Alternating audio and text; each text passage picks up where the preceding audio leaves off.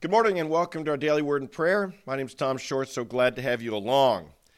We've been talking about repentance and a new year, a new life, a new ambitions, new opportunities in the new year. I'd like to talk for a moment, should a Christian search out their own sins? I was taught early on in my Christian life, one way to have our prayer life, we use the acronym ACTS. A stood for adoration, C, confession, T, thanksgiving, S, supplication. Four good aspects of prayer: acts, adoration, confession, thanksgiving, and supplication. And I'd like to focus on that confession part.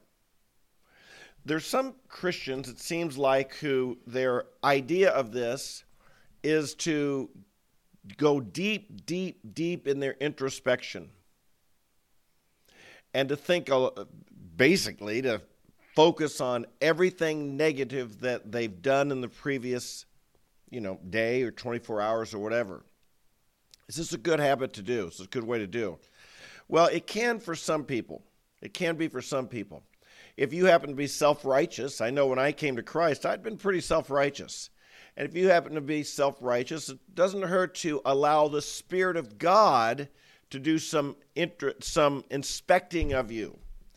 To me, there's a difference, though, between personal introspection, me digging deep into every negative thing I can think about myself and becoming depressed, and allowing the Spirit of God to look upon me.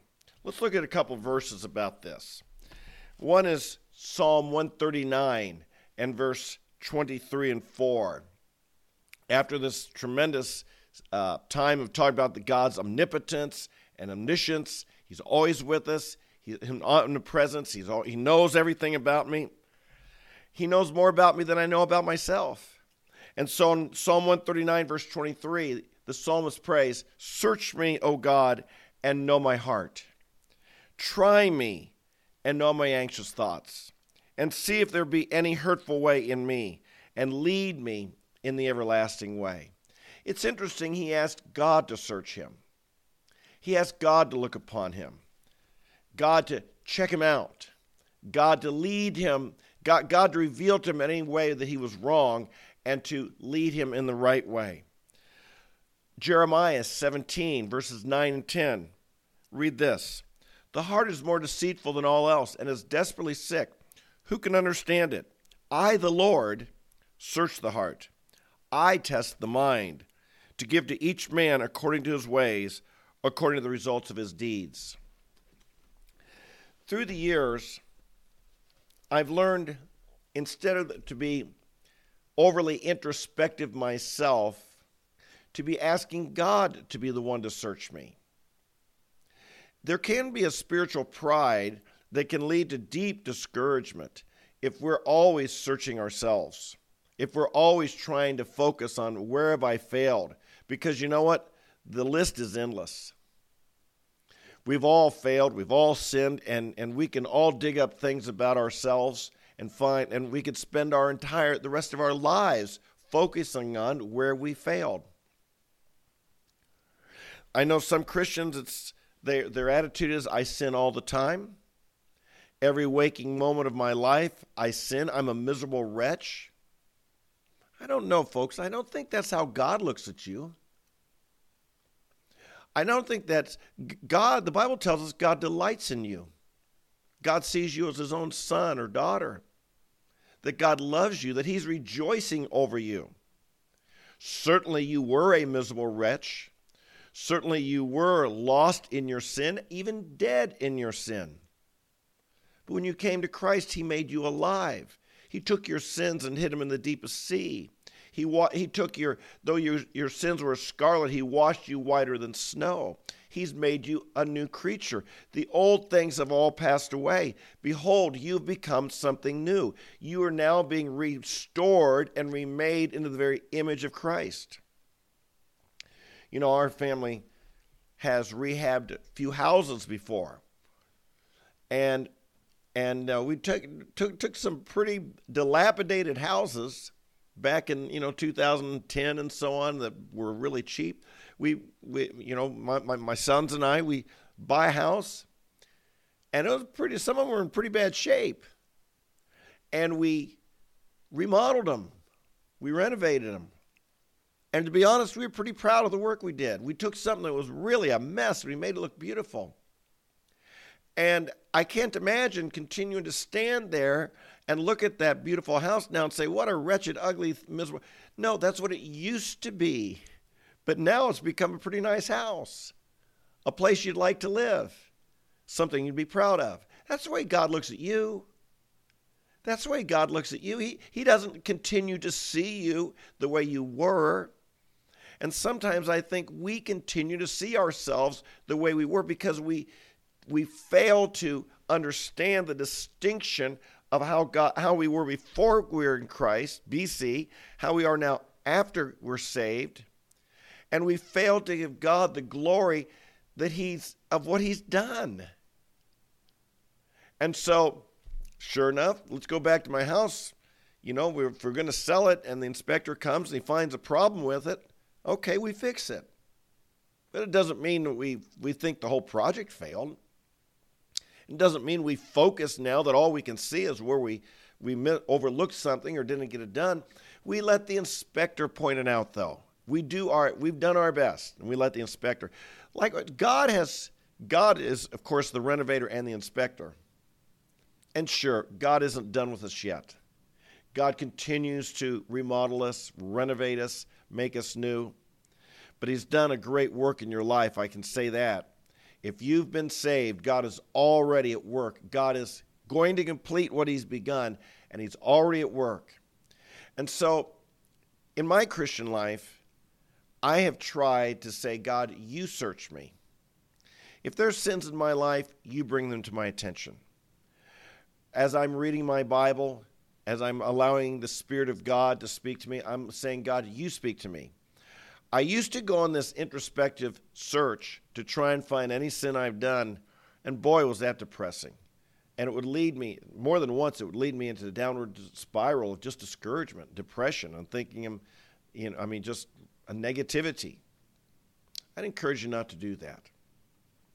I'd encourage you not to, if spend some time and say, Spirit, is there something you want to change in my life? Is there something you want to show me? If so, I'm open. I'll listen. And I want to repent. And I want to turn to you. And I want to follow you. We listen to the Spirit. And sometimes we listen to, obviously, God brings other people into our lives who can point things out to us or reprove us or admonish us. We listen to that as well. But should you spend all kinds of time just trying to find any little thing that you've done?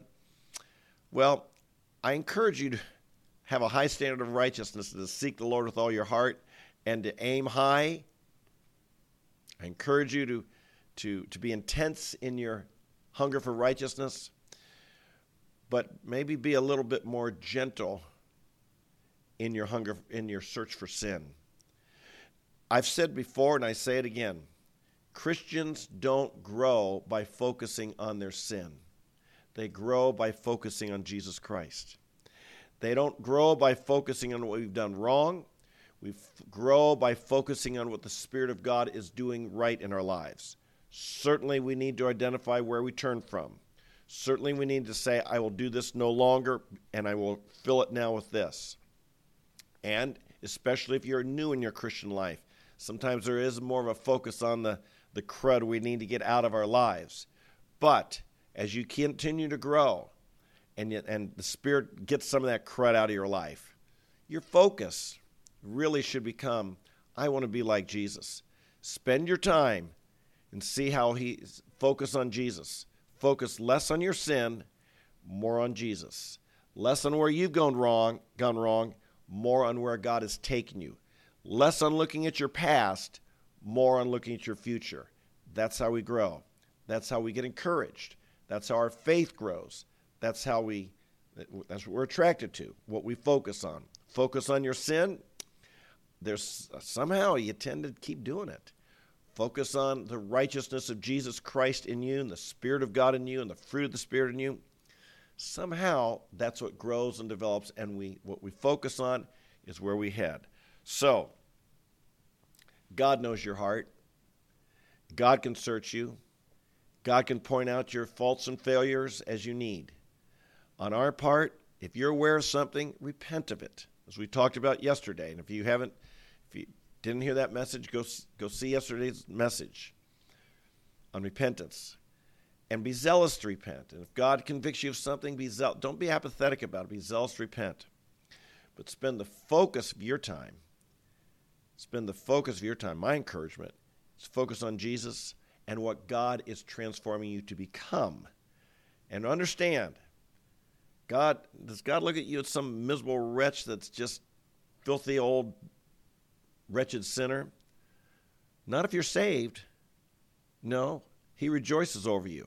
He loves you. Your sins, he's separated as far as the east is from the west. They're gone. He's made you his child. I think God's proud of you. He's for you. He loves you. And and your future's bright if you're in Christ. Amen? Father in heaven, we want to thank you for the total transformation that you have done for us through our faith in Jesus Christ. And we say to this, hallelujah, hallelujah. We have, Father, turned to you. We've turned from our idols. We've turned from our sin. We've come into your kingdom. We've been born again. We have been saved by Jesus Christ. The blood of Jesus cleanses us from all sin. Thank you for this. We mean it, Father. We're sincere. And Father, anyone on today who's never sincerely done that, I pray they do that even this very moment. But we have sincerely turned to you. And because of that, you've made us new. The old has passed away. Behold, new things have come. Thank you. Hallelujah. We give you praise. And we pray, Father, that you would, and we're confident that you, by your Spirit, will search us. And we want to be teachable, and we want to be receptive. And if you bring things to our heart and our mind whereby we have sinned, I pray that we would each be zealous to repent. But Father, I pray we would also help us, Lord, instead of searching out our sin, to focus on searching out Jesus Christ and becoming more and more like him. Help us to be zealous, committed, devoted to growing to become what you want us to be. Certainly we leave our sin behind. Certainly we leave the crud behind. Certainly, Lord, we repent of it. But Father, help us to realize that we will grow towards what we think about. We'll grow towards where our focus, towards where we worship. We worship you, adore you. We focus on you, not our sin. We thank you. Thank you that though we were a miserable wretch, you have made us a child of God. You've made us your treasure. You've made us precious in your sight. Hallelujah. Thank you for this. Help us today to walk in this victory, this freedom, and this joy. We pray and give you praise. And all of this is of you. This is not our self-righteousness. We don't claim to this righteousness of our own, but we do claim that we are righteous because of Jesus Christ. Self-righteous? No. Righteous? Yes, because of you. And for this we bless you and give you praise. Take this day. Be glorified in it. Help us to grow and be all that you want us to be this day, we pray. In Jesus' name, amen, amen, and amen. Hey, God bless you. Thank you for being with me. This is a new year, and we are looking forward. It's been a tough week for me. I was pretty sick, but I think you've been praying for me, and got several nights of great sleep. I'm feeling pretty good now. And so we're going to be moving ahead in strength next week. And I think in the next 10 weeks, I've got something pretty exciting. We're going to be going over life skills that will make us successful as Christians. Life skills important in all of life, particularly the Christian life. Make sure and tell your friends about it. We're going to start on Monday this new series, 10 different life skills we're going to be looking at over the next 10 weeks. So I believe that's what we'll do. So anyway, tell your friends. Make sure and invite them. It'll make a difference day by day. I think 10 weeks from now, we're all going to be better Christians than we have been in the past. So anyway, God bless you. You have a great day. I'll look forward to seeing you tomorrow. Tomorrow morning, we'll be back because we're every day. I'll look forward to seeing you tomorrow, and then you have a great day. God bless you. Bye-bye.